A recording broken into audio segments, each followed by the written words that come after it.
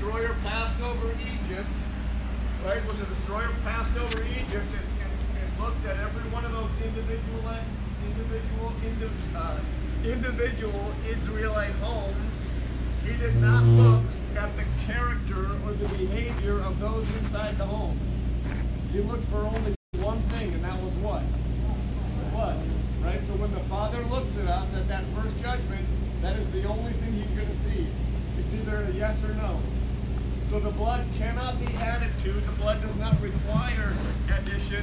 It is not the blood plus circumcision. It is not the blood plus Sabbath. It is not the blood plus any of God's commandments that saves us. It is always and only the sin offering that Christ made that makes salvation possible. You have to be marked by the blood in order to be saved.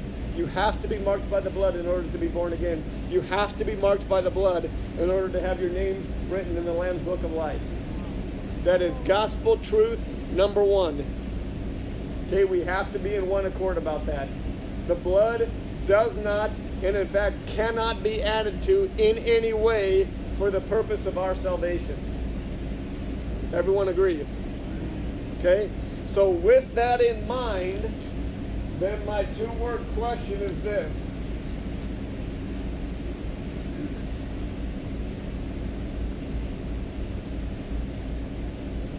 Kelly, what's that say? Why obey? The question is, why obey? If it's always and only the blood that saves us, if it's actually dishonoring and disrespectful, and as Paul would even say, potentially pulls us out of the grace of God to try and add to the blood for the purpose of our salvation, then why obey? Miss Val. Excellent. Here's what I want to do. I want to make a list.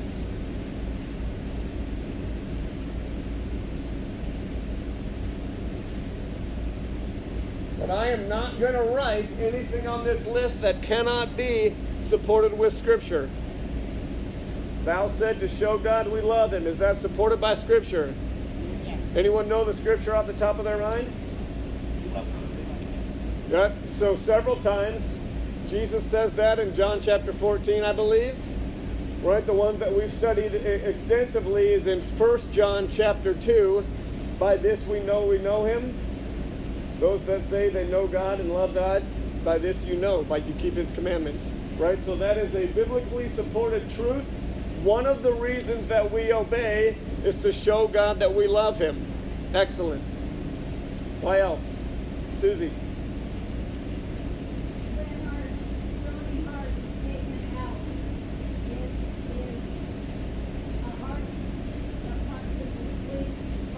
Good. Here's how I would word that.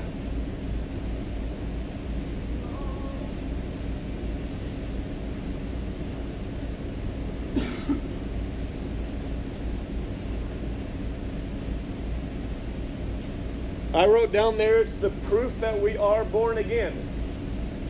Now, what does that ultimately mean? Someone expound on that a little bit, Kirby. Because we want to. Good. Yep. What causes us to want to? That's the only reason. There is nothing in your flesh that wants to obey God. Make no mistake about it. There is nothing in your flesh that wants to obey God. The Bible is very clear about that. So this is a biblically supported statement that Susie makes.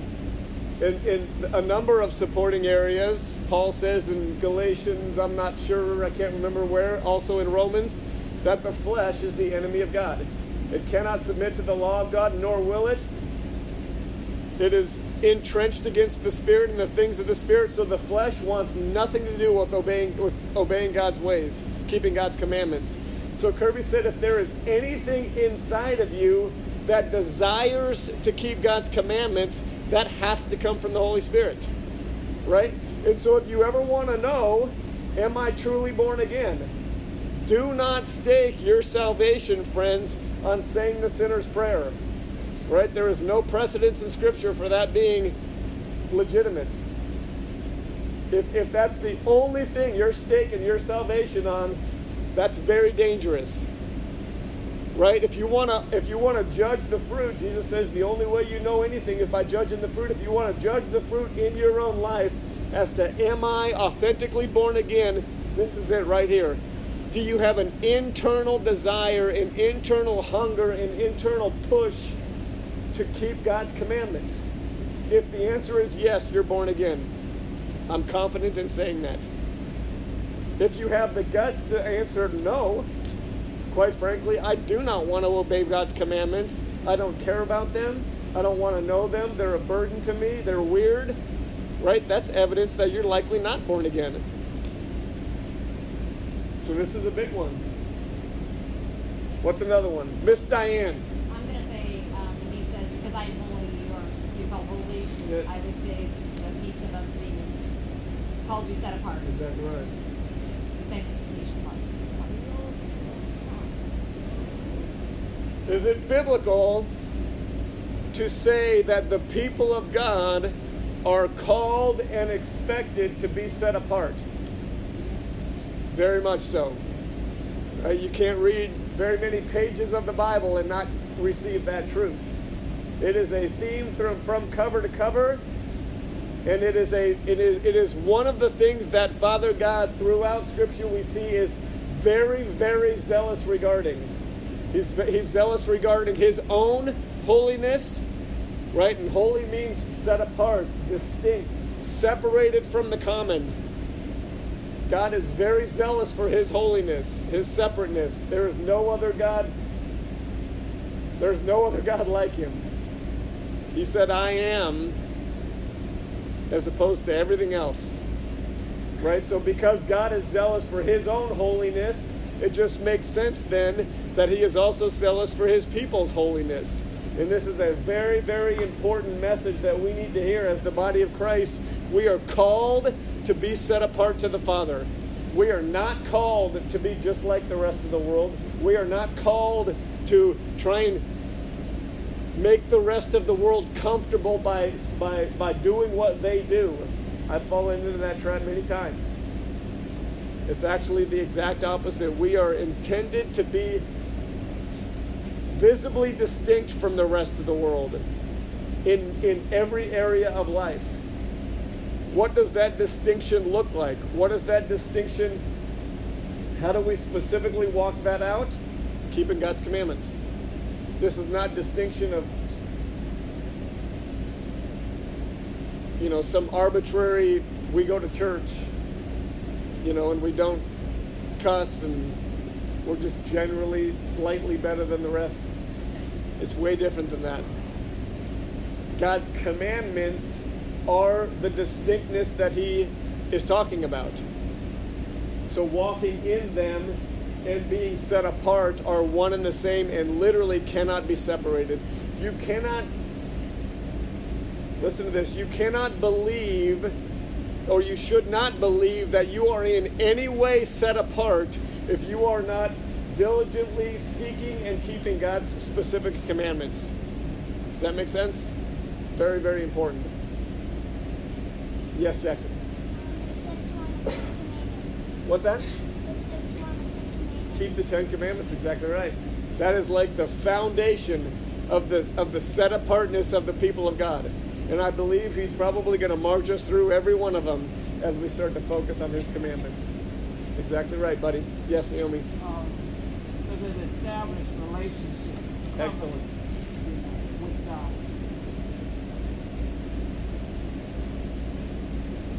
Not ours with, not his with us, but ours with him. Exactly right. I thought about why they shall already know you're my disciples if you have long enough. Yes. This is so important. We say so often this is about reconciliation. This is about relationship. God wants relationship with us. Jesus wants relationship with us. The Holy Spirit wants relationship with us.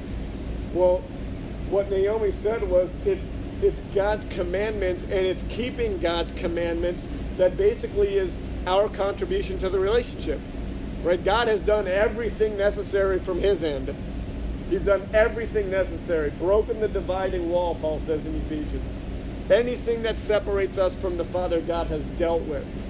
So our contribution to that is to walk in his ways. That is how we engage the relationship. God has set and defined kind of the parameters of a relationship, as we do, right? With all of our relationships, we kind of set an expectation. We set parameters about what it looks like and what we will accept and what we won't, and so on and so forth. Well, God has done the exact same thing, right? And one of the tactics of the enemy is to kind of erase all of those guidelines so that relationship with God can look like whatever we want it to look like. And that's what spins into all kinds of nonsense and idolatry and counterfeit worship that God will never, ever, ever accept. Right? God is who gets to define the parameters of this relationship, and he does so through his commandments. So like Moses prayed, teach me your ways so that I can know you more. This is what it means to pursue relationship with God, to pursue reconciliation with the Father. It's done by walking in his ways. Exactly right. Kirby. I think it pretty much falls in line with that. And I don't know how best to say it, but to allow God to prove himself to us. Excellent. I don't know how to write that, but let's say this.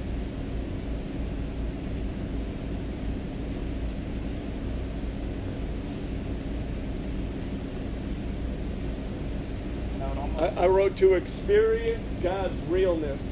You know, I think there's a truth in the body of Christ right now that kind of goes unmentioned because it's just one of those things that you don't talk about. But I would speculate that there's a sense in the body of Christ that God is still in question. That an experience with the living God is still something that a lot of people question and even tiptoe towards doubting because they don't experience it, right? And the reality is they don't experience it because they're not being taught to keep God's commandments. And so if you never keep God's commandments, the experience of how real he is very difficult to grab onto. It's very difficult. I thought you said it really well when we were talking about establishing a relationship with God. So he set the groundwork for the relationship. We respond with obedience, and then that's his response. It's like a conversation. So he opened it, we respond, and that's experiencing his realness would be the third step of that conversation. Absolutely. It's really the fruit. You know, the fruit of walking in God's commandments, and this is a big part of what he's opening our eyes to through this current teaching, is significant. There is significant, very significant fruit that comes when we keep God's commandments, and it comes both on you know, I want to talk because this is a part of this list. But until you walk in God's commandments, you don't experience that fruit.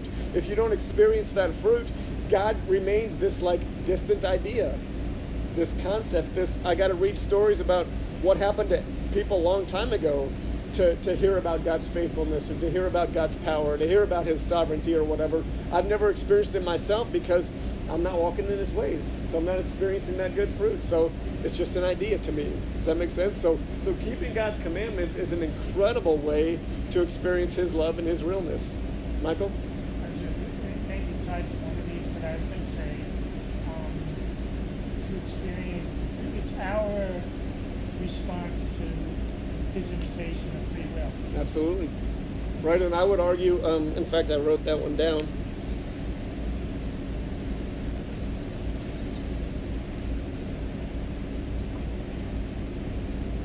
I wrote that one down this way. I said, our obedience is the fruit of our faith. It's the fruit of our belief. It's the fruit of our commitment and the fruit of our dedication. Like to me, whenever I see a group of people that are authentically seeking to know God's ways so that we can walk in them, that's a beautiful testimony to God has done something in their lives to prove that this is all real. Right? You don't seek obedience and you don't walk in God's ways unless you believe this is all real. Right? And that's why so few people do. Because there's that question, is this all real? Do I really want to go all in? Do I really want to fully commit to this and actually change my life to align with his word? The only time you get to that point is when God has proven himself in one way or another to you. That Spirit's conviction is that real to you. So it's the fruit of our dedication, it's the fruit of our belief, it's the fruit of our commitment. Absolutely. Kara? Good.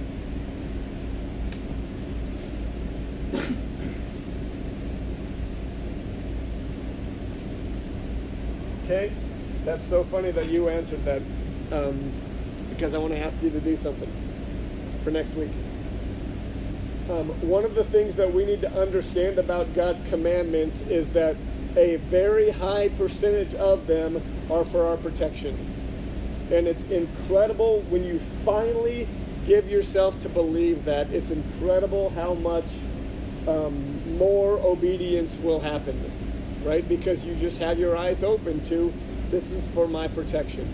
In one of the, the Bible's such an incredible masterpiece of, of God's sovereignty.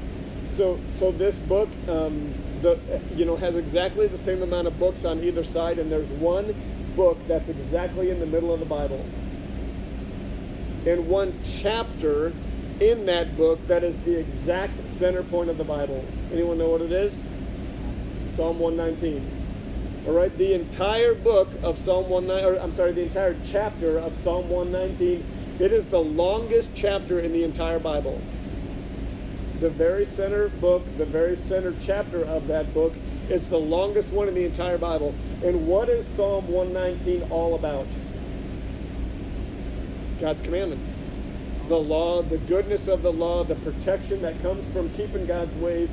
It's a beautiful, incredible psalm to read. And what you'll see if you open your Bible to it is it's written by a number of different people. All, Old Testament Israelites that have been raised to know and keep God's commandments. And it's basically just their response to it. And what you see if you read Psalm 119 is this beautiful praising of God and thanking God for his commandments, his laws, his statutes, his judgments, his precepts that bring protection and salvation and peace and everything else that come with keeping God's commandments. So here's one thing that I want to do as we as a congregation are committing to kind of walking each week studying the commandment of God. We're just going to allow the Spirit to lead, but I think we're going to be in this for a bit, just focusing on commandments of God. Every week we're together. Before we start each week, I want someone to read and give a little, kind of a response, I guess, to one of these paragraphs in Psalm 119. So that's your homework, Kara. Pick any one of the paragraphs. They're all like 3 or 4 verses.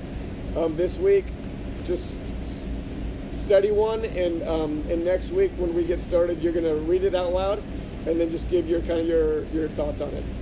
Are you willing? Okay. And we're going to do that every week. So next week's, after that week, someone else is going to do it, and I'm going to have kids participate in this also. All right? Yes, sir. Good.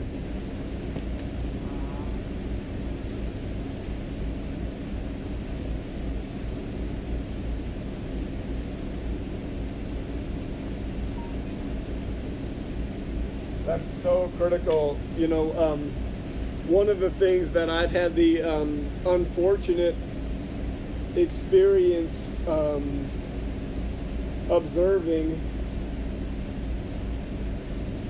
is I've gone to church services where I've seen worship, kind of the physical act of worship in music, where someone is just, and this is a week after week after week thing. Someone is just constantly, right down in front, very expressive, kind of all into it and very passionate about it. But what I know about their lives is that they are not connected to the Lord. They have no obedience and no purity in their life. I just know that's the truth. And and to understand how the Father sees worship and to know what the Father is seeking in worship, that really stands out to me, and it reminds me of passages like we've read before in Isaiah chapter 1 and in Amos chapter 6, when God says, your worship is a burden to me because I know how you're living. The songs of your music I despise because I know how you live. God's not interested in our worship if we're not walking in his ways. So you're exactly right. The purest and the truest form of worship is a life of obedience. When we walk in obedience and we experience the protection and the reconciliation and the peace and the harmony and everything else that comes from a fruit standpoint from keeping God's commandments, then true worship in spirit and in truth will be a natural flow. Does that make sense? Because we have no obedience in the bride of Christ, what's had to happen on the worship side is we've had to manufacture all this response. So to manufacture a bunch of emotion and excitement and whatnot, it's got to be absolutely perfect music. It's got to have the lights and the smoke and everything else that just gets us emotionally charged. But at the end of the day, it's not even really an outflow of experiencing the good fruit that comes from walking in God's ways. And that's the biggest type of counterfeit that's happening in the church right now, from my perspective, that we see is it's in worship, and it's because worship is intended to be an outflow, and specifically an outflow of, really this one right here. And this one right here only happens when we obey. And so because obedience is so low, because lawlessness, the Bible prophesies, is absolutely a sign of the end times, that's the state of the church right now. Lawlessness in the church, lawlessness in the bride. And so the worship has to be manufactured. The passion in worship has to be manipulated. It's no longer unhewn stones, right? It's stones carved perfectly to make it as appealing and easy as possible so that we'll worship. And it's all backwards. Obedience is the truest form of real worship. Exactly right. Kyle? I think a real vital factor of what you just said is that if we can't repent, we can't obey. Exactly right. And let's hold on to that one, because that's where the teaching ends tonight. Because that's right on the money and super important. Bonnie?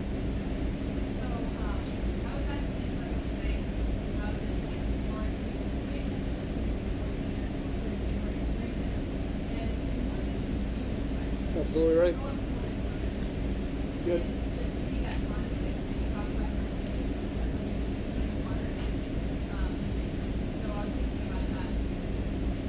That's 100% right. We'll make this be the last one. Here's what I want. I want a child, someone under the age of 15, to come and draw what real ministry looks like.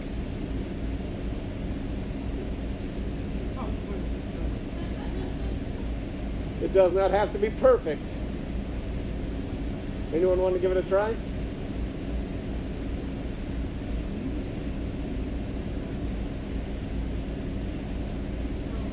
No takers? How about an adult? Any adult want to give it a try? What do you ask? Michael? Okay.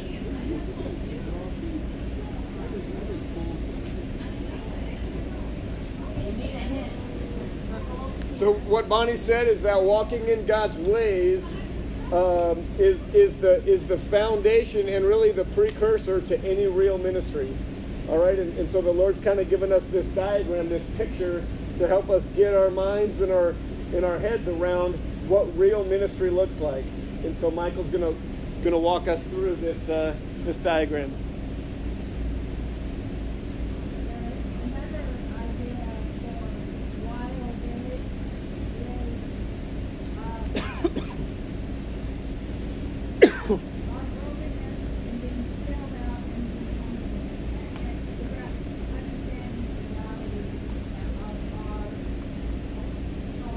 Absolutely right.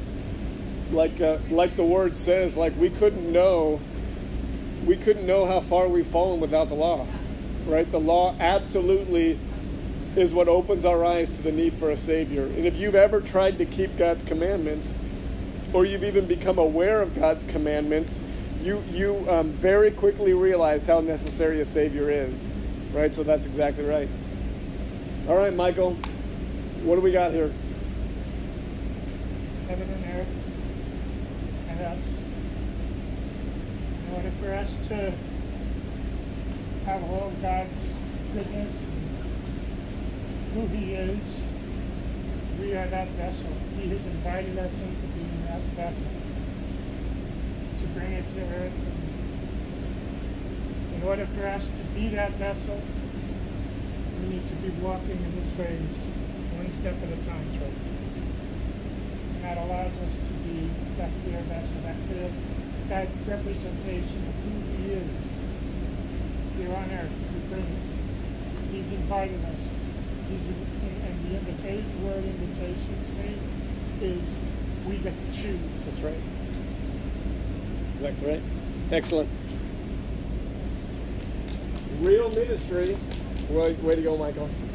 Real ministry, friends, is the flow of the Holy Spirit through a vessel from the throne and from the Lamb, where the river of living water is ever proceeding from, through the vessel, which is the body of Christ, into the earth, so that more can be touched by the love of the Father.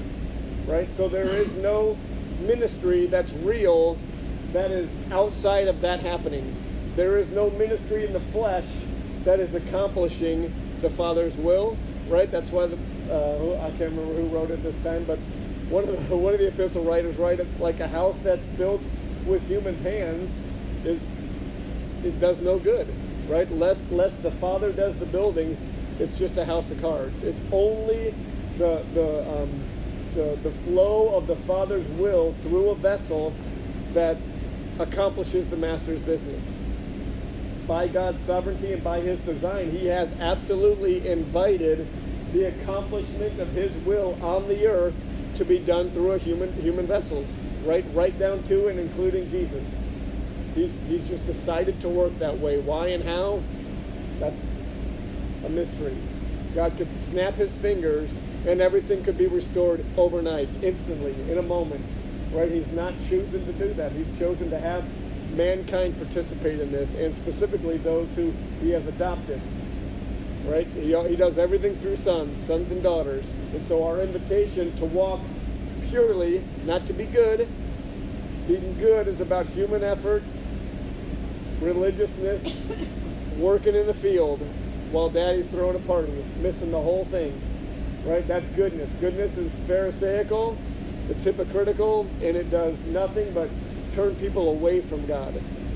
Purity means we are constantly being pruned of the pollutants and the contaminants and the idolatry, so that this as a vessel becomes pure, as Michael said. When this as a vessel is pure, the flow of the river of living water happens, and that's where the miraculous takes place.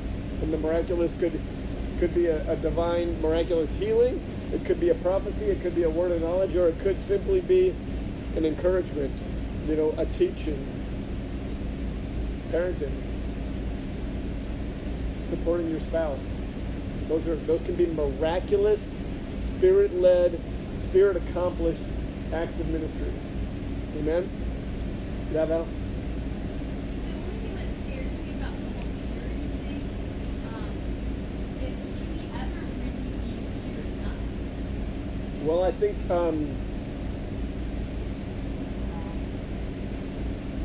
I'm not sure exactly what you mean by that. To do ministry, I would say any bit of purity is going to continue to increase that capacity. This is just me kind of responding to your question.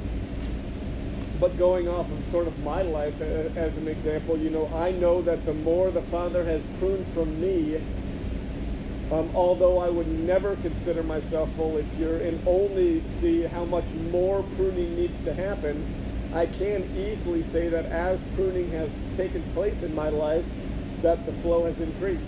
And so I think there's just that constant invitation for more.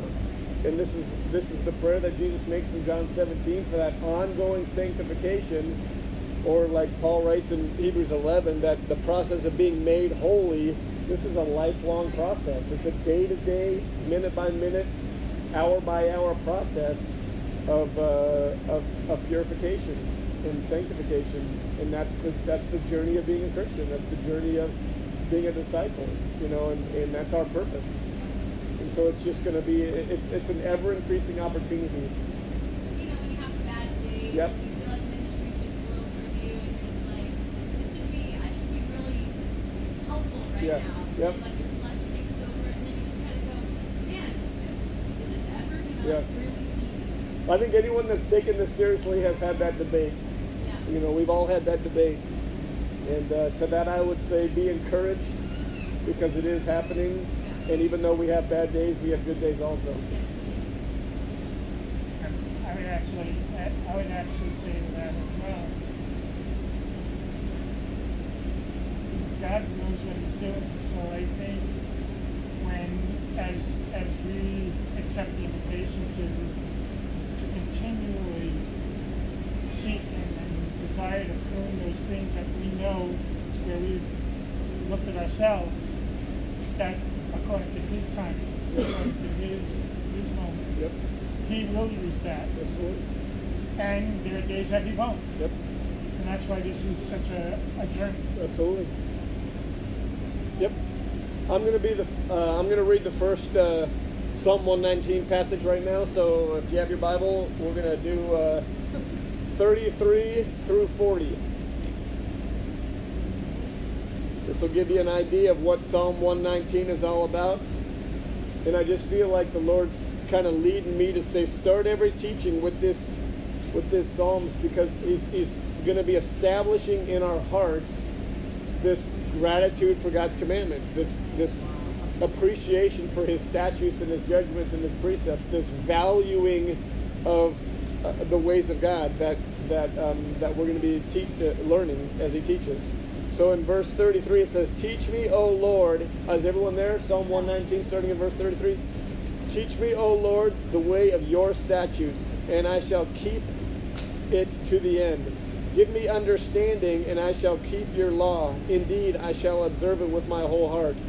Make me walk in the path of your commandments, for I delight in it. Incline my heart towards your testimonies, and not to covetousness. Turn away my eyes from looking at worthless things, and revive me in your way. Establish your word to your servant, who is devoted to fearing you. Turn away my reproach, which is dread, for your judgments are good. Behold, I long for your precepts. Revive me by your righteousness." And I just pray, Father God, that as faith comes by hearing, and hearing by the word of God, that as we hear these responses to real people, to your word and your law and your commandments and your statutes and your judgments and your precepts and your testimonies, as we hear the value that they place, the desire, the gratitude that they had for all of it, Lord, I pray that our hearts would be changed for it, to desire you more, to walk in your ways more, to value your word and your commandments. That is the desire of our heart, Lord. And so I pray that somehow, supernaturally, as we read these words, that our hearts would be inclined towards you, and that our desires would be changed and align with keeping your commandments, that it would be a joy to us. That, as John said in 1 John, that your ways are no longer a burden to us, but rather a delight. We pray for that to be manifest in each of our lives in Jesus' name. Amen. All right, so now we're going to move into the specific teaching part. So, kiddos, it's time to go.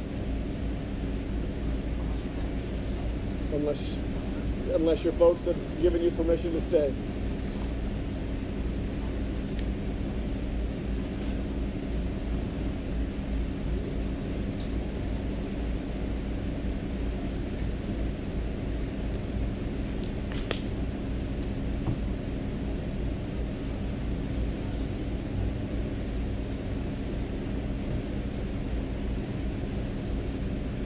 electric man.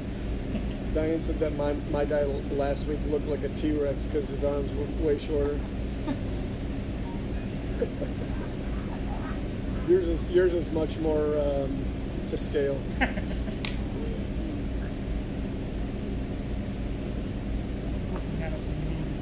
What's that? I'm hoping that'll be me in a year. Yeah. You're well on your way. He's got that already, so I don't know. Ouch! All right, so the first commandment, one of the things that the word says is that it's the Holy Spirit that leads us into all truth. The Holy Spirit is our guide. The Holy Spirit is our helper. The Holy Spirit is in charge as it relates to what commandments God is going to bring us to in what order. And I'm very diligent about that. I'm going to continue to be very diligent about the order that He leads this in, because there's obviously so much to cover and to teach. I just got to be obedient to Him for that order. And so the first one He led us to was regarding sexual sin, sexual immorality. And so I just have to trust that that's His perfect ordering, So the commandments are often what we see in Scripture is that God establishes them first in the Old Testament.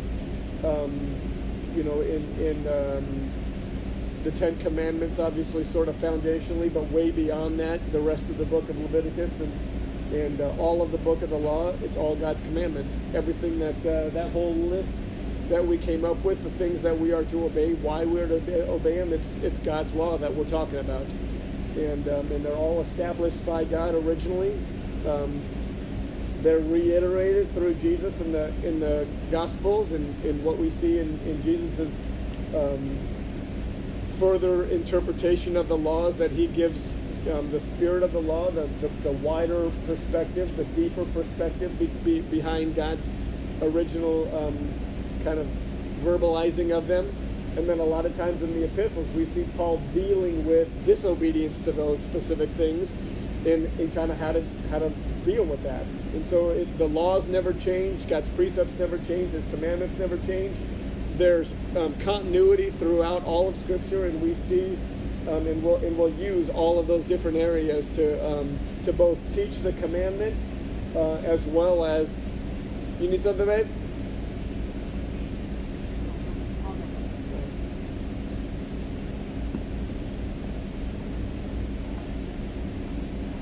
So we see the seventh commandment of the Ten Commandments is thou shalt not commit adultery, and then we see in Matthew chapter 5, I think it's Jesus saying the whole you've heard it said do not commit adultery, but I say to you, anyone that even looks at someone with lust in their eyes has already committed adultery. So that's the deeper perspective. It's no longer just do not commit adultery and sleep with someone that you're not married to.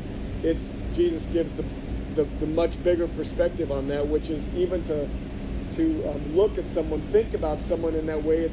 You're already sinning. You're already breaking the commandment. And I would argue, Kara's point regarding this one in particular, our commandment to abstain from sexual immorality is 100% for our protection. This is one of those commandments that God gives us to just try and protect us. And protect us from something very, very specific that the story that I shared from Scripture last week, it's just, to my mind, it's the best, most clear one to describe what we're being saved from. And that story happens in Numbers chapters 22 through 25. The 2-minute version is the Israelites are on the move and they camp in the plains of Moab. And the Midianite king, who is right next door, basically sees them camp. He sees the kind of the war march that they are on, and he gets scared for his people. He thinks that the Israelites are going to come in and just wipe them out. And so he goes and he basically hires what the Bible calls a soothsayer or a prophet, who basically has the gift to place blessings and curses on people, and it comes to pass. And so the king, whose name is Balak, he hires this guy named Balaam, and he says, you're going to come and you're going to place a curse on the Israelites so that maybe we can defeat them, or maybe they won't defeat us. And so Balaam comes, and I'm giving you just the quick version of it. Balaam comes and 3 times attempts to curse the Israelites, and God will not allow him to do it. And God basically says, these are my people. These people I call blessed. These people are I call protected. And so you are not going to curse them. And God literally, like, you know, he just shows that his people are bulletproof. When his people are his, called by him, chosen by him, covered by him, and pure, they are bulletproof, curse-proof, attack-proof, safe, right? And so Balaam ends by saying, look, I'm not able to curse them. God will not allow me to. And so then what happens is Balaam pulls King Balak aside, and he basically has a secret meeting with him to tell him if you want the Israelites cursed, if you want to see them destroyed, here's my advice.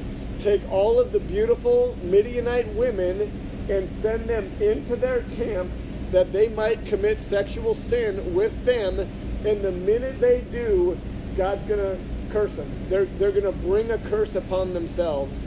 And sure enough, that's literally exactly what happens. Balak sends the women into the camp. The Israelite men, the Bible says, commit fornication or harlotry with the Midianite women.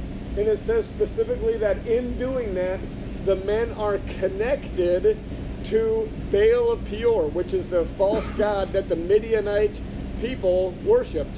So somehow, some way, there was this connection through committing sexual sin with these women that actually connected them to the false god Baal, and God has an immediate wrath on them. He lifts the protection, and rather than protecting and covering his people, he literally commands the leaders to pull out every man that did this and hang them in the sun, hang them, that they might feel my wrath. And I can't remember if it mentioned how many were actually killed, but the people of God go from literally someone not even being able to verbally curse them to thousands being killed by God's direct command, and it was all because they committed sexual sin. And that was the cost that I know the Lord really wanted to bring to light regarding what sexual sin costs, what sexual sin costs us. And as we talked about last week, you know, it's very, very important whenever we talk about the cost of sin, it's very important to understand why. Why does sin cost so much? Or why are there curses or consequences associated with sin? And I'm talking about even after we're born again, right? And to understand this, it's all about understanding spiritual warfare and how the enemy works. We hit on that also last week. That basically the Bible says that the enemy is constantly going before the Father day and night and bringing accusation against the brethren. And the brethren meaning those that are born again, set apart, God's holy chosen people, covered by the blood, and keeping God's commandments. That's who Satan is after, right? And so what Satan does to the born again bride is he offers these temptations. Every single temptation is to get us to do one specific thing, and that is break God's commandments. Or as the various writers in Scripture would say, to transgress the law. Whenever we transgress the law, whenever we break one of God's commandments, the enemy gets to go to the Father and bring that accusation against us. And whenever he does, and we are truly guilty, bam, he has access into that area of our life. Immediate consequence, immediate curse, immediate second half of Deuteronomy chapter 30, right? Behold, I place before you a choice. You can either have blessings in life or cursings in death. And it's all about what? Keeping God's commandments. Well, the cursings and death part are the result of us breaking God's commandments. So that's all Satan wants. Let me offer a counterfeit. Let me offer a deception. Let me offer a treat, a temptation of some kind. Get you to transgress the law. As soon as you do, I have access into that area of your life, and I'm coming to bring absolute destruction. Okay, so the reason sexual sin is such a big deal, and the reality, guys, is if you know the Word, you know that sexual sin and sexual immorality, fornication, harlotry, all those types of things, they are mentioned and highlighted all throughout Scripture. I mean, if you look at Revelation in particular, you see that it is highly engaged in the end times. That it is one of a couple of areas of sin that just runs rampant in the end. It's sexual sin. But the reality is it's mentioned and warned against and taught against all throughout Scripture. I mean, literally from cover to cover, it's constantly talked about. And one of the things that I said last week is when the church was just getting started in Acts chapter 15, the elders, the apostles and the elders got together and they basically met regarding what's the very first instruction that we want to give to Gentile converts, right? So people who have no real knowledge of the word, they've just heard the gospel invitation and they've said yes to it. They've been born again, they've been given the Holy Spirit, and now they are being given literally the very first instruction on how believers in Christ should live. In that meeting, it says that the Holy Spirit felt it was good that these four things be abstained from. And it was eating food sacrificed to idols, eating food that's been strangled, drinking blood, and sexual immorality. Those are the four things from a Holy Spirit-led group of apostles and elders, the four things that anyone who is freshly born again must immediately abstain from it.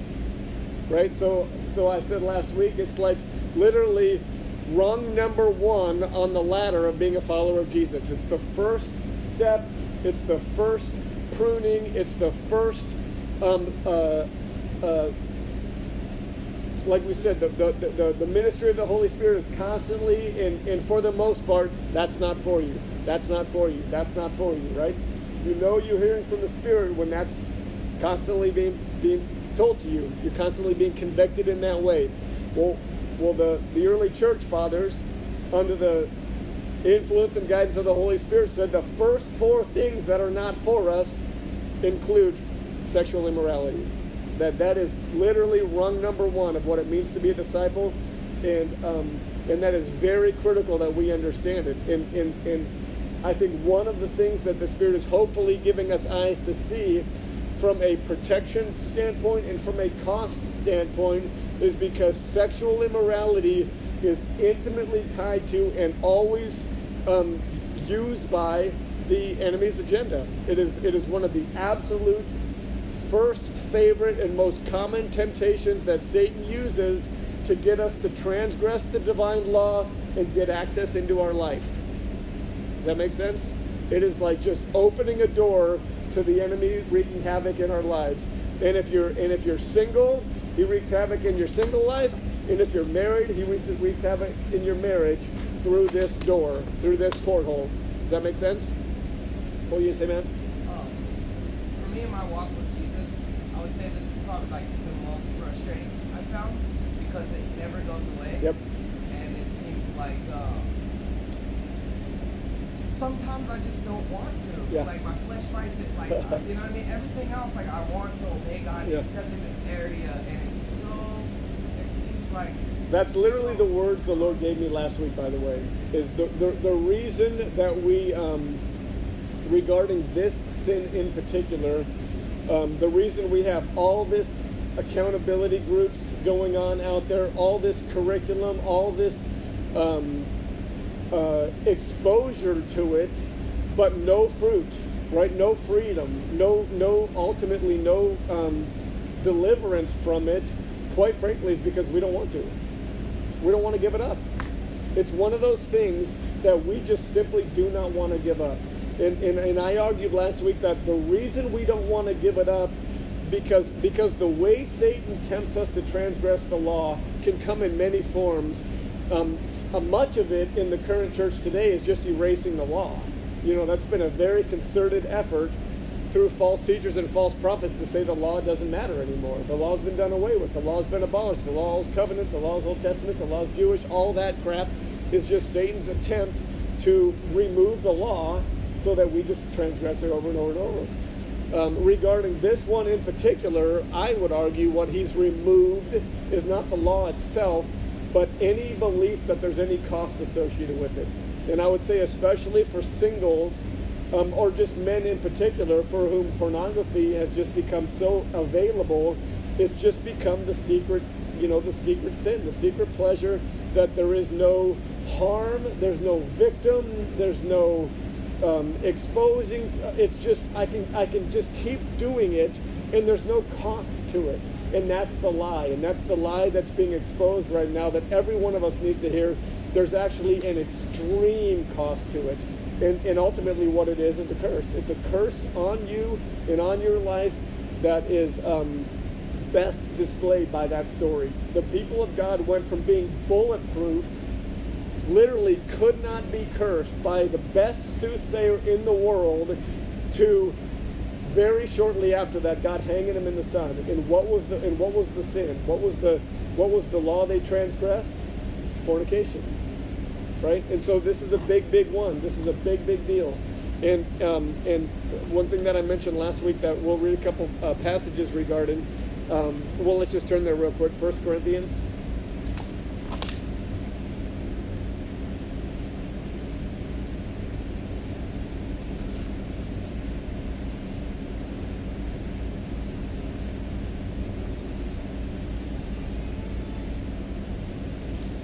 1 Corinthians chapter 6, I'm going to start reading in verse 15. 1 Corinthians chapter 6, starting in verse 15. Do you not know that your bodies are members of Christ? Shall I then take the members of Christ and make them members of a harlot? Certainly not. Or do you not know that he who is joined to the harlot is one body with her? For the two, he says, shall become one flesh. But he who is joined to the Lord is one with him in spirit. Verse 18, flee from sexual immorality. Every sin that man does is outside of the body, but he who commits sexual immorality sins against his own body. Do you not know that your body is the temple of the Holy Spirit who is in you, whom you have from God, and that you are not your own? For you were bought at a price, therefore glorify God in your body and in your spirit, which are God's.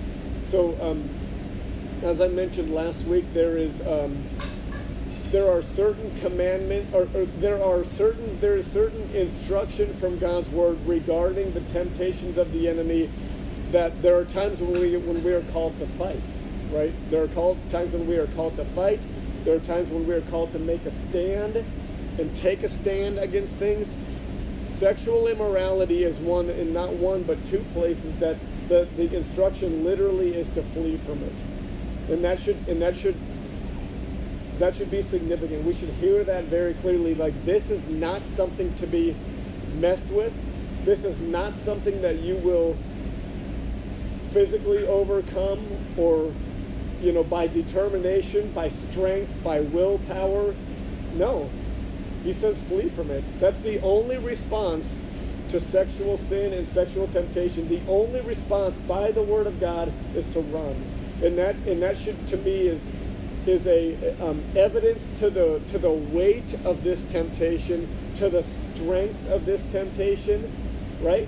It's the hard. It might be the hardest. It might be the hardest one in our flesh to refuse, and maybe even impossible, right?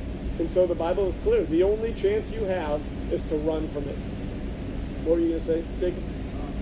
So I heard a sermon one time that said all these other commandments, laws, and decrees are like, do not do this, do not participate. This is the only commandment or rule that literally says to run from it. And so, to stay away from it at all costs. Yep.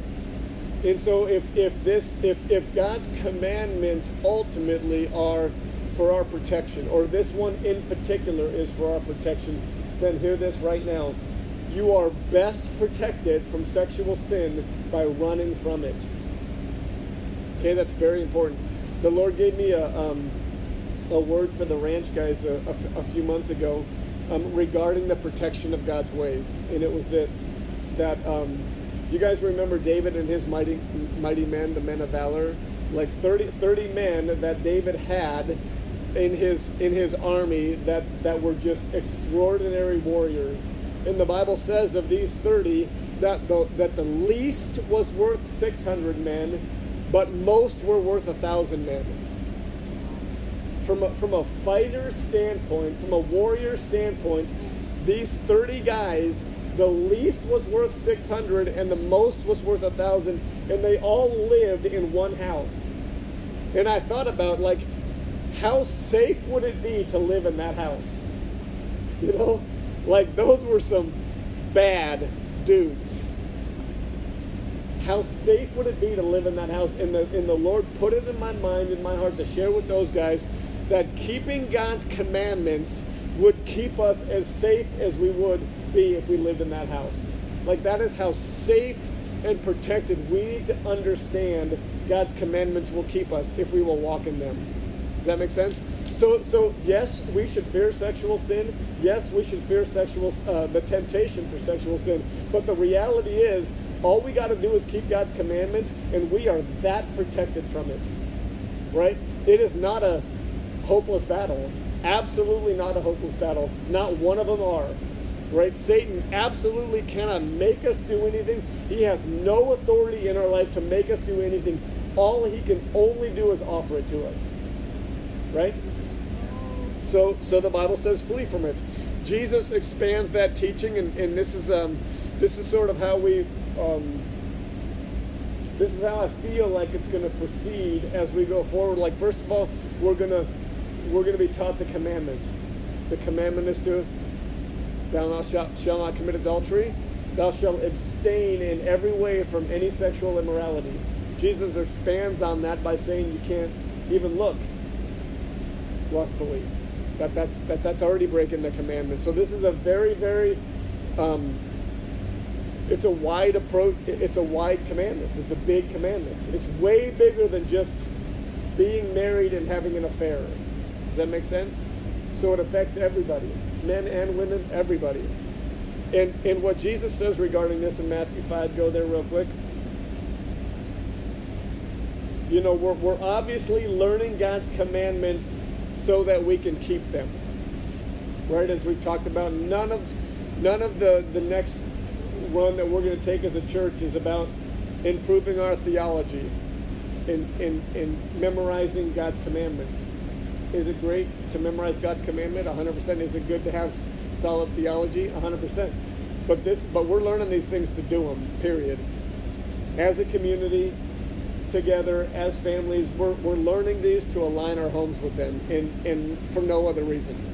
So as a community, the commandment to us, as the body of Christ, the commandment to us is to abstain from any sexual immorality. That's what we're going to do. Period. No other discussion, no other interpretation needed. That's why we're learning this. Agreed? So Jesus says this regarding this commandment.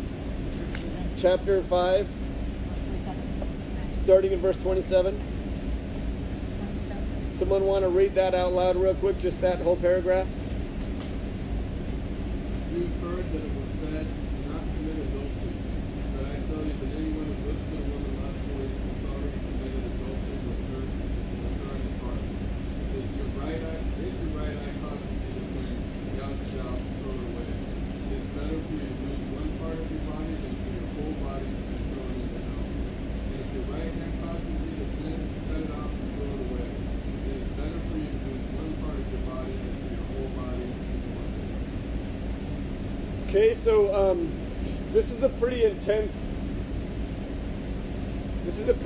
response, right? And I think it just aligns perfectly with the rest of the intensity regarding this topic, right? This is Jesus' putting into words how we flee from the temptation, right? And keep in mind that the time in which Jesus spoke this, in what form did the temptation come? Right. It was flesh and blood. right? Because there was no other option. Does that make sense? This is Jesus speaking in the first century. There is no TV, there is no internet, there is no technology of any kind. It's only flesh and blood, right? And so the only temptation that could be had, even go back to the Balak and Balaam story. The Israelites in that story had to literally be tempted with flesh and blood women, right? And same with the audience that Jesus would have been speaking this to. Flesh and blood women, and I think it's very appropriate that he makes this teaching focused on men, right? He said, if he sees her and lusts after her, he's already committed adultery. I think it's noteworthy that Jesus doesn't say if she saw him, right? Because this is an issue for men, right? And Jesus says, quite frankly, if what you're looking at causes you to sin, get rid of your eyes, right? And so for in our context, in our day, because we are living in a world that is so heavily influenced by Satan, because Satan has his agenda being played out through so much of our culture, right? The temptation can come completely outside of flesh and blood people now, right? And so how I receive this teaching and this instruction to run is to eliminate how those temptations are coming in. Does that make sense? Like, so for men, what are we talking about? TV, computer, magazines, internet, establishments, right? To me, the because I'm not interested in plucking out my eyes, right? I'm gonna eliminate it on the other end, right? I'm gonna eliminate through the vehicles that I'm having access to it, or that I could have access to it. And I'll give you just a quick example, and this is one of the reasons why I wanted to get rid of the kids today, because hearing this, literally my middle daughter would be in tears, because she's so pure and she's so innocent, and this kind of thing just would freak her out. But I work in a shop now, right? And on one of the tool carts of one of the guys in our shop, there is a little calendar that has a topless gal on it. It's just a little picture about that big, but it's just kind of posted right on the outside of his tool chest. And a part of my job that I have to do every day is cut these papers, and these papers, there's metal fragments on them, so it really makes my knife dull after I cut every one of them. I basically have to resharpen my knife every day, and the knife sharpener is right on this tool cart. And so the reality is I was placed every day in this place of temptation to look at something. And the reality is I really believe that the Lord just highlighted this to me as to just show just how everywhere this stuff is. Like, I don't look at porn on my computer, and I don't go to strip clubs, and I don't do any of those things, but it was still right in front of me every day, like right there. And so I just had to be able, and it was a part of understanding this teaching that the Lord is showing me there's a cost to everything. Every temptation is because Satan wants access. Every one of them he wants access through. And so every time you say yes, even in the smallest ways, you are opening that door. And so I had to take the step of intentionality when I go, and it sounds silly, I know, but when I go to this toolbox, I literally have to intentionally keep my eyes down to not see that. And that's just one step of obedience to flee from the temptation. Does that make sense? And that's how I interpret this teaching. That's how I understand this teaching, and that's what I believe the Spirit is wanting to share with every one of us guys. That's how diligent we have to be. That's how obedient we have to be regarding this thing. That even one little glimpse can open a door that gives the enemy access. Michael? With your bringing to the surface for me, what I'm trying to say is, this temptation, this world, has got Satan who's ruling over it. So, us as guys, that are going through this, have to be intimate and intentional with that very act, right? Because it's not going away. Exactly right. It's going to always be there. Exactly right. That's why it's so frustrating, because it's always there. Exactly right. Satan definitely wants to jack us up. Yep. Yes. Exactly right. It is impossible to not have this surrounding us. So what does fleeing from it look like? That's the question that you need to ask yourself. That's the conviction that you need to respond to. What does fleeing from it in your life look like? Right? And okay, so to me that is one example of something that gets pruned. Right? The Spirit's protection in our life is always a pruning. I don't know exactly how I put that into words, but that was a pruning. That was something that was not for me. That was something that needed to go. There's another section, another response that Paul, as he is helping the church deal with sexual sin and sexual immorality, this is one of the things that he shares. 1 Corinthians 5. Someone read, please, 9 through 11. I wrote to you in my epistle not to keep company with sexually immoral people.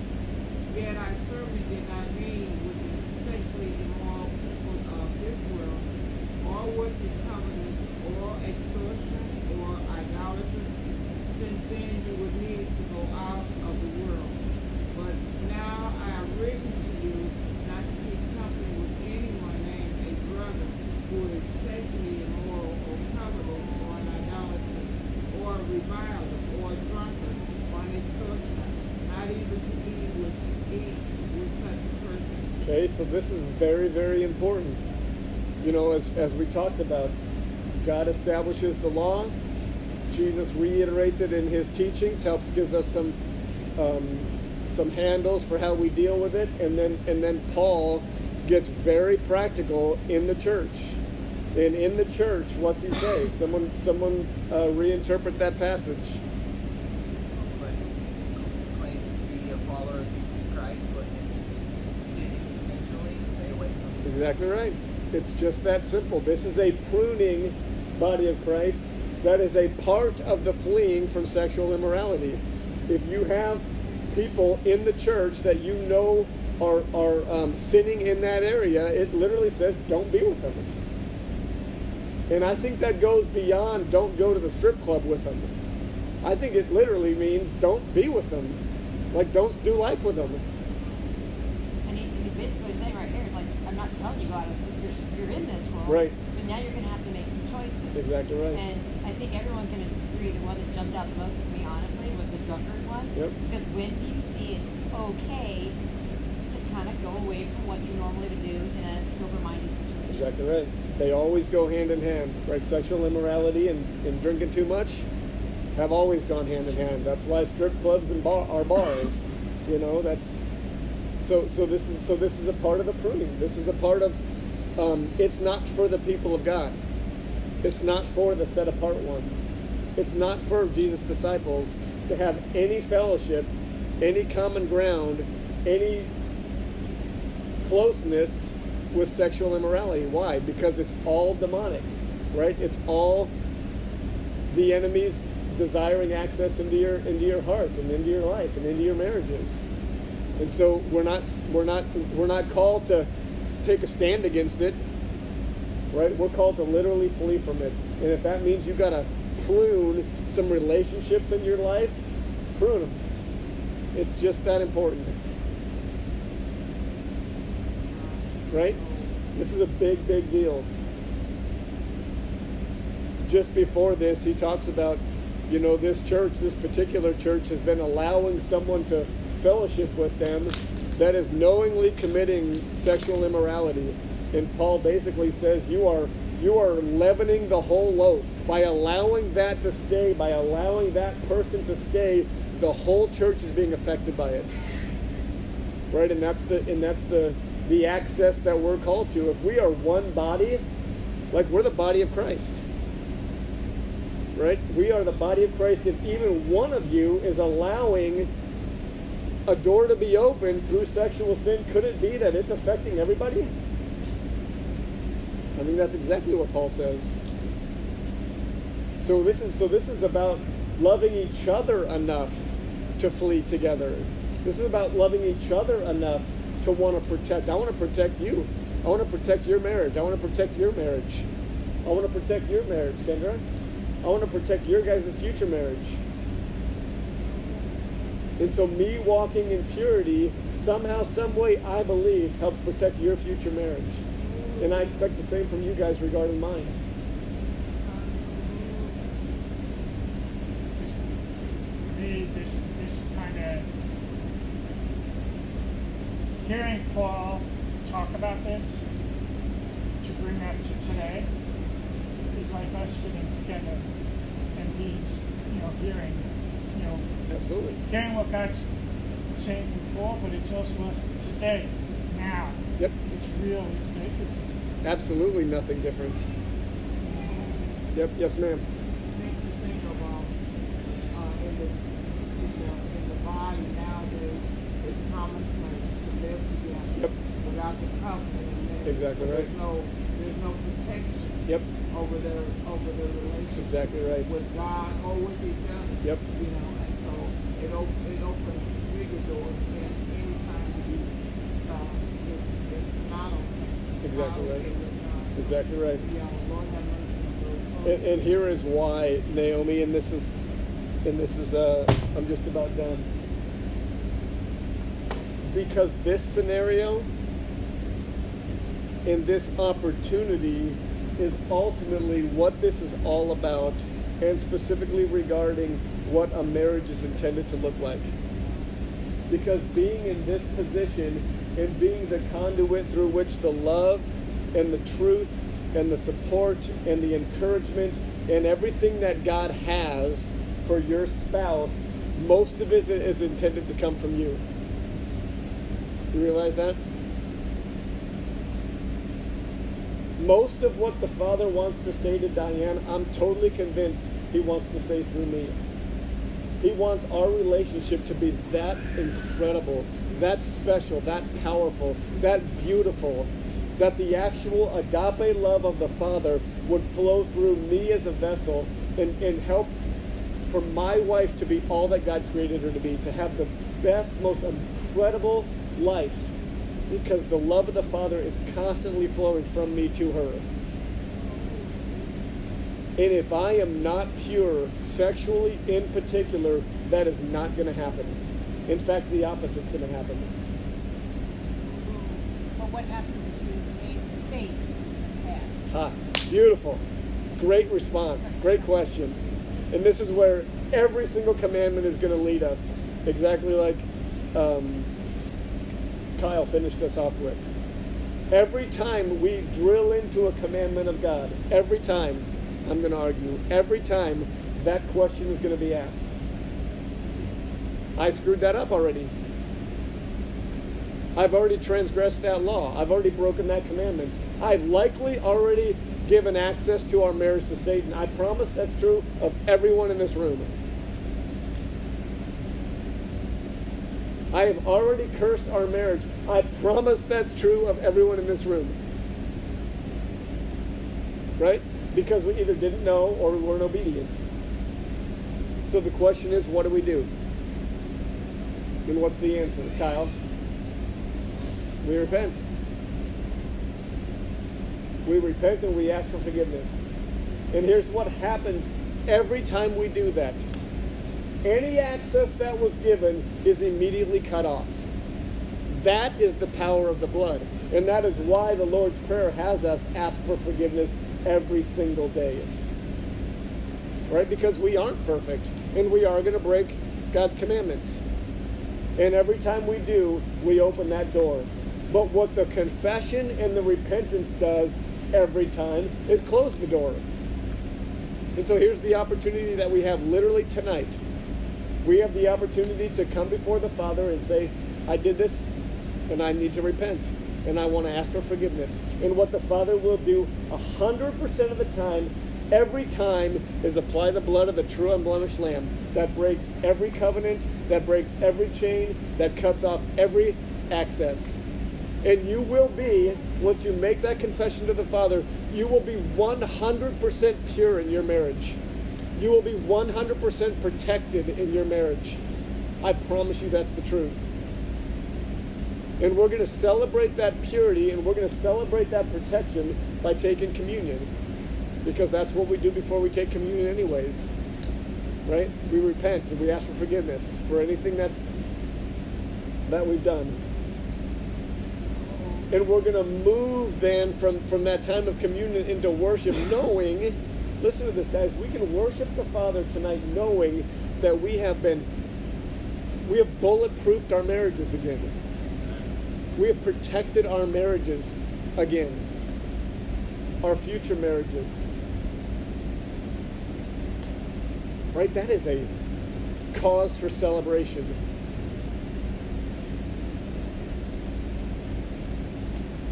Does that make sense to everyone? It's super important that we understand how to respond. Because every one of God's commandments are going to require this. Every one of them. I promise you that's the truth. Every one of them are going to require the courage for us to come before the Father and say, I did it. And there is so much grace and forgiveness available to anyone who has the courage to do that.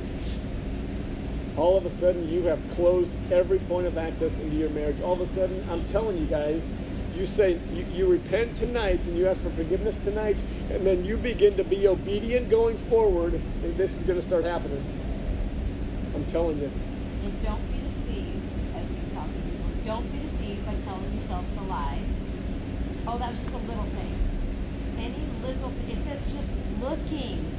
You're already on that. Right.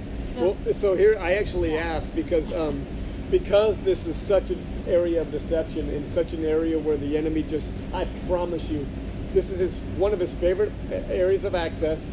So he is hating this right now. He is hating anything that brings to light his favorite and primary point of access. So you're gonna get lies right now that say, I don't have to repent. I don't have a problem with this. I don't have an issue with this. I haven't opened this door. Oh, that was so long ago. Oh, it's been a long time. Or, oh, that was just a little thing here. I was just a little thing there. Nobody knew about that. Nobody heard about that. That's all lies, right? The way that you need to recognize whether or not this is something you need to repent of is you need to judge the fruit. Okay, so I ask God, what is the fruit of a cursed, enemy-accessed marriage? And I just prayed for a list, and this is what I believe He gave me. So you can take this to the counsel of the Lord, but this is what I believe He gave me. I think He gave me first and foremost, if you have given the enemy access to your marriage through sexual sin in particular, that the first and foremost, the fruit of that is going to be a lack of friendship in your marriage. I don't know, I've never heard that before. I don't know why that is, but I really feel like that's what the Lord gave me first and foremost. Secondly is a lack of respect. Thirdly is a lack of trust. Fourthly is a lack of treasuring or valuing your spouse. Fourth, a lack of spiritual intimacy, specifically praying, worshiping, and studying God's Word together. And lastly is a lack of physical intimacy. I just believe the Lord, the Spirit of God, gave me those as this is some of the fruit that a cursed marriage is going to be experiencing. That's probably not an exhaustive list, and there's probably others. And for singles, honestly, I didn't even ask, so I'm sorry about that. I just didn't even ask. But I think at the end of the day, my thought is that everyone's going to need to repent of this. I mean, just truthfully. Jacob? I feel like you can see that as a single guy right now, I'm kind of married to a dog. Yep, absolutely. Yep. Those things can apply to Beautiful. Absolutely. I think that's right on the money. Yep. So let me read this list again. Even if you're a single guy, think of if your marriage is to the Lord, this is what will come: a lack of, first and foremost, a lack of friendship. Secondly, a lack of respect. Thirdly, a lack of trust. Fourthly, a lack of treasuring or valuing. Fourthly, a lack of spiritual intimacy, praying, worshiping, and studying God's Word together. And lastly, which this one wouldn't apply, a lack of physical intimacy. Eli. If you look, you already committing it to your heart. You say, oh, so you might as well commit the act. Right. No. Absolutely. It's not easy to say no. Absolutely. Walk in the Spirit, and you will not satisfy the desires of your flesh. Right? This is ultimately all about walking in the Spirit. We're also going to understand, in your homework for next week, by the way, is to read Romans chapter 1, that sexual immorality is actually a judgment from the Father, and it's a judgment that He hands us over specifically because of idolatry. All right, so He wants to give us even further understanding about where sexual immorality roots from and how intimately involved in idolatry it really is. All right, so read Romans chapter 1 for next week. But Levi's exactly right. Walking in the Spirit is our only chance in the world we live in. Right? I literally had to stop going to the high school and working there because of what the girls wear. I just had to stop going there. I just stopped going and working from the high school. And this was way before God gave me clarity on the cost. This was like several years ago. But that was part of it. It was just all around.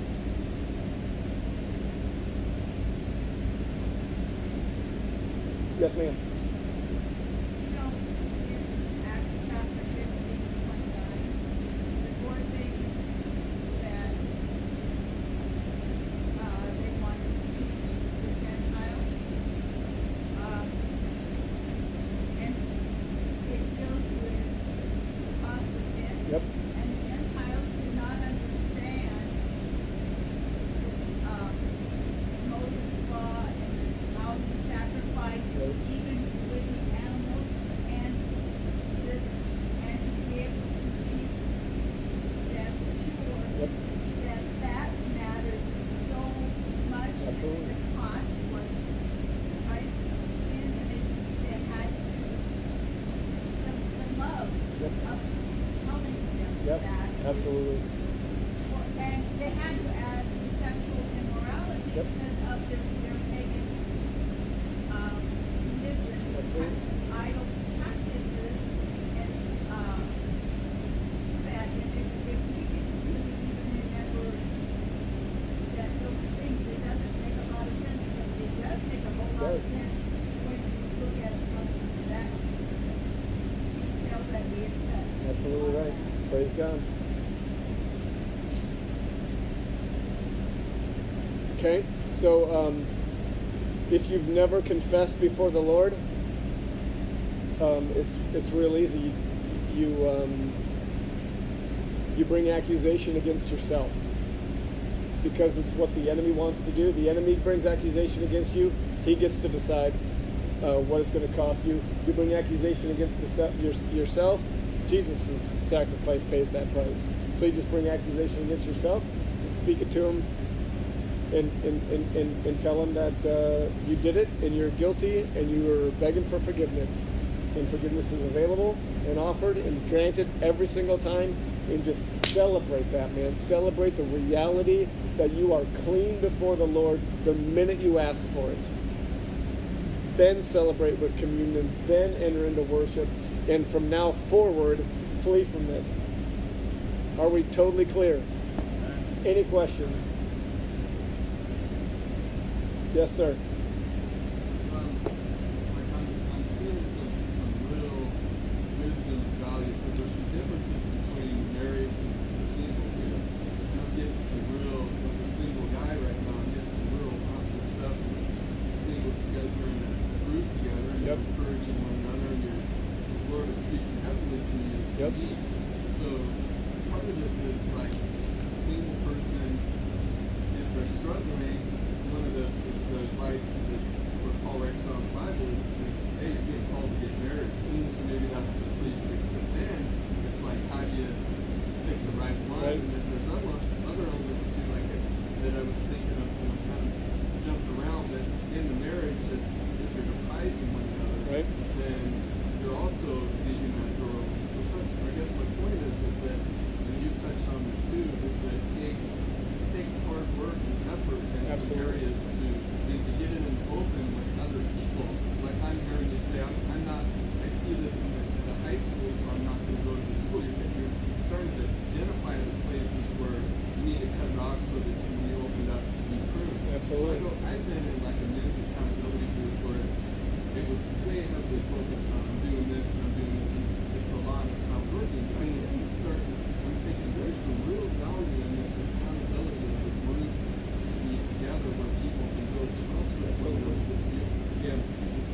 Bible study can help identify where this pruning, where this root of this source is coming from. That's right.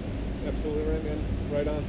And by the way, that advice that Kyle was talking about is, it's exactly following the flee from sexual immorality piece in 1 Corinthians 6. It's exactly following that. Paul talks about what a marriage should look like and what my body means to her and her body means to me. It's all right there. And so read on, and you'll get that further instruction. I would also add, kind of along with what Kyle just said, it just popped hard, is the piece of women should not be going to men with their sexual problems, and men should not be going to women and saying, oh, pray for me.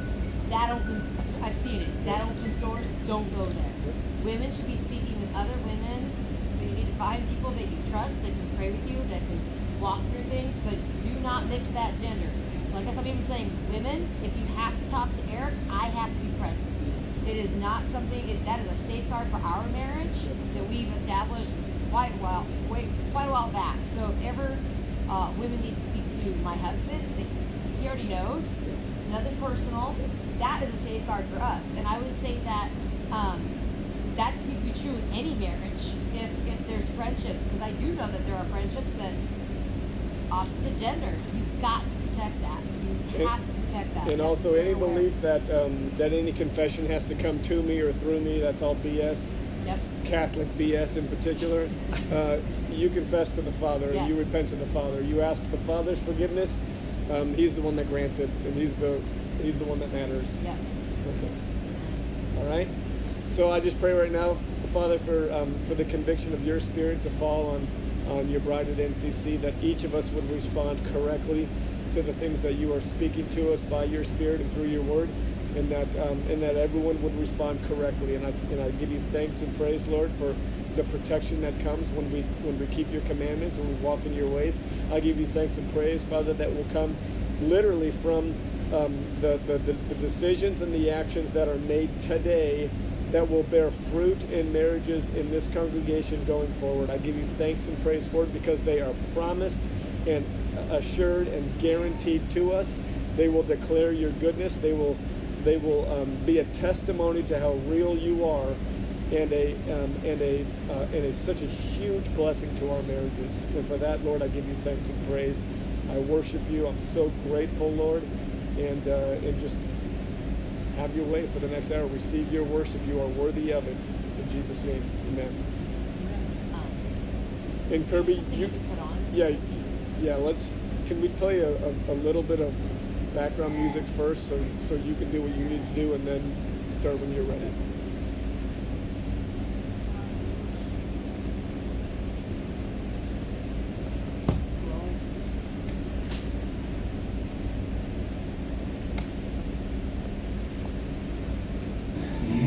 Whenever kiddos need to be retrieved, you guys retrieve them.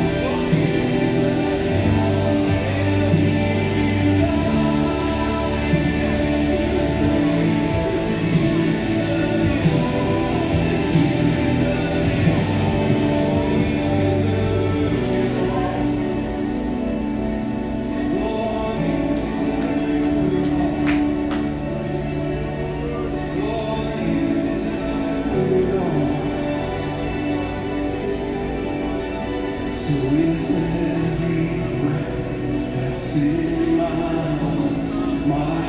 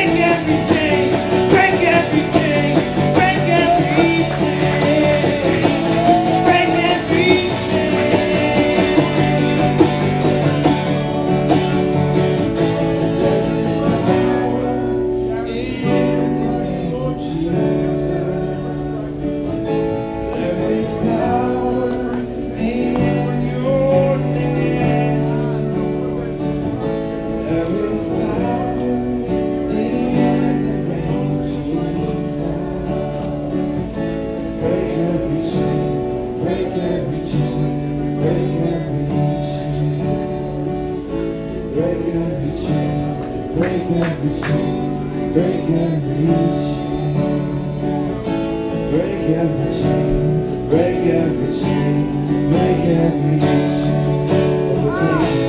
Break every chain, break every chain, break every chain.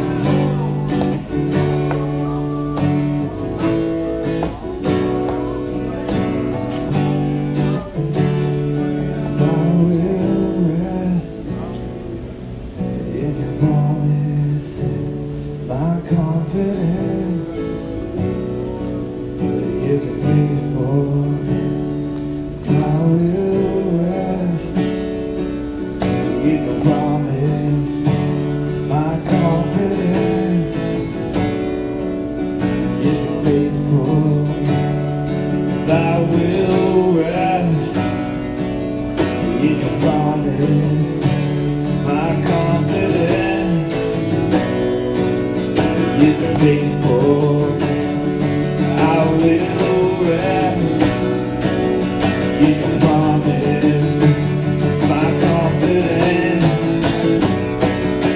In your faithfulness, 'cause faithful you are.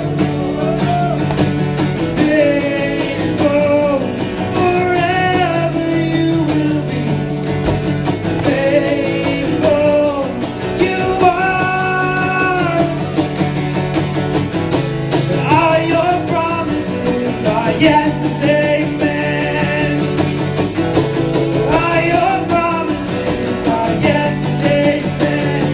And I will rest in your promises, my confidence in your faithfulness. I will rest in your promises, my confidence in your faithfulness. Faithful you are. Faithful forever you will be. Faithful you are. All your promises are yes and amen. All your promises are yes and amen. All your promises are yes and amen. All your promises are yes and amen.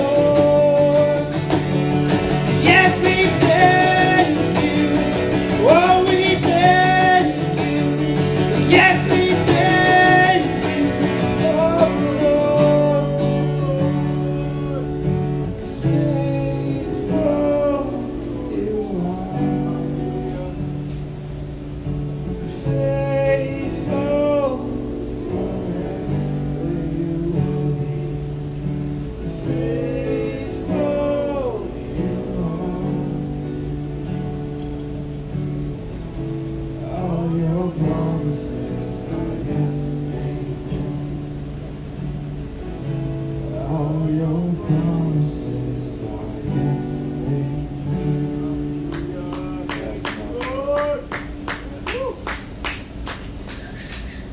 God, we just thank you and praise you, Lord, just for your faithfulness and goodness and all the promises that you've given us, God. And we thank you for the ability to be obedient to those, Lord, and just to hold true onto those promises, God. And we just pray that we can do just that, just grab onto those promises, Lord, and just hold them close to heart, and that we just have eyes to see the fruit of that, Lord. So we thank you, and we just pray that you just bless this message and let all of it that is of you, God, just be ingrained in our hearts. Lord, we just give you our week in Jesus' name. Amen.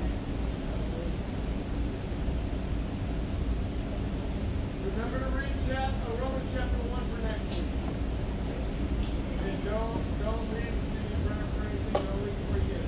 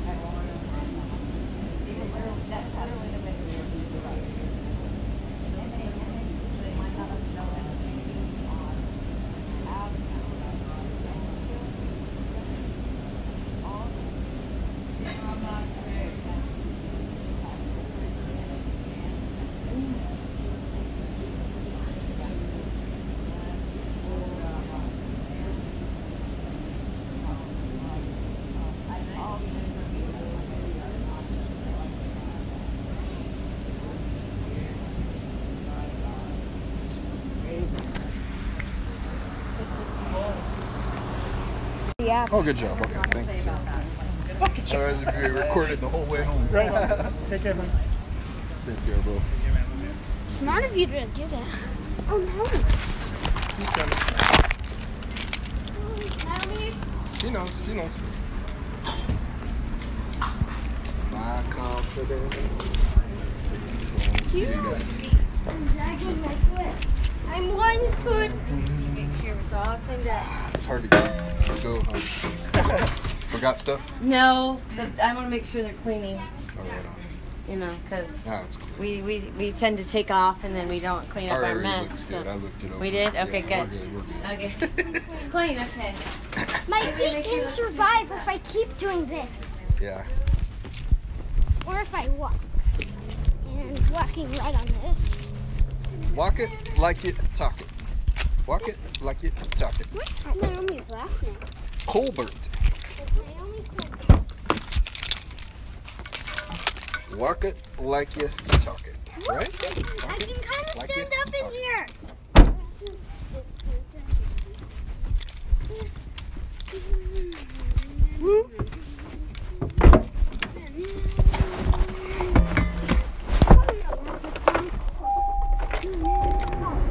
My confidence in your faithfulness, I will rest in your goodness.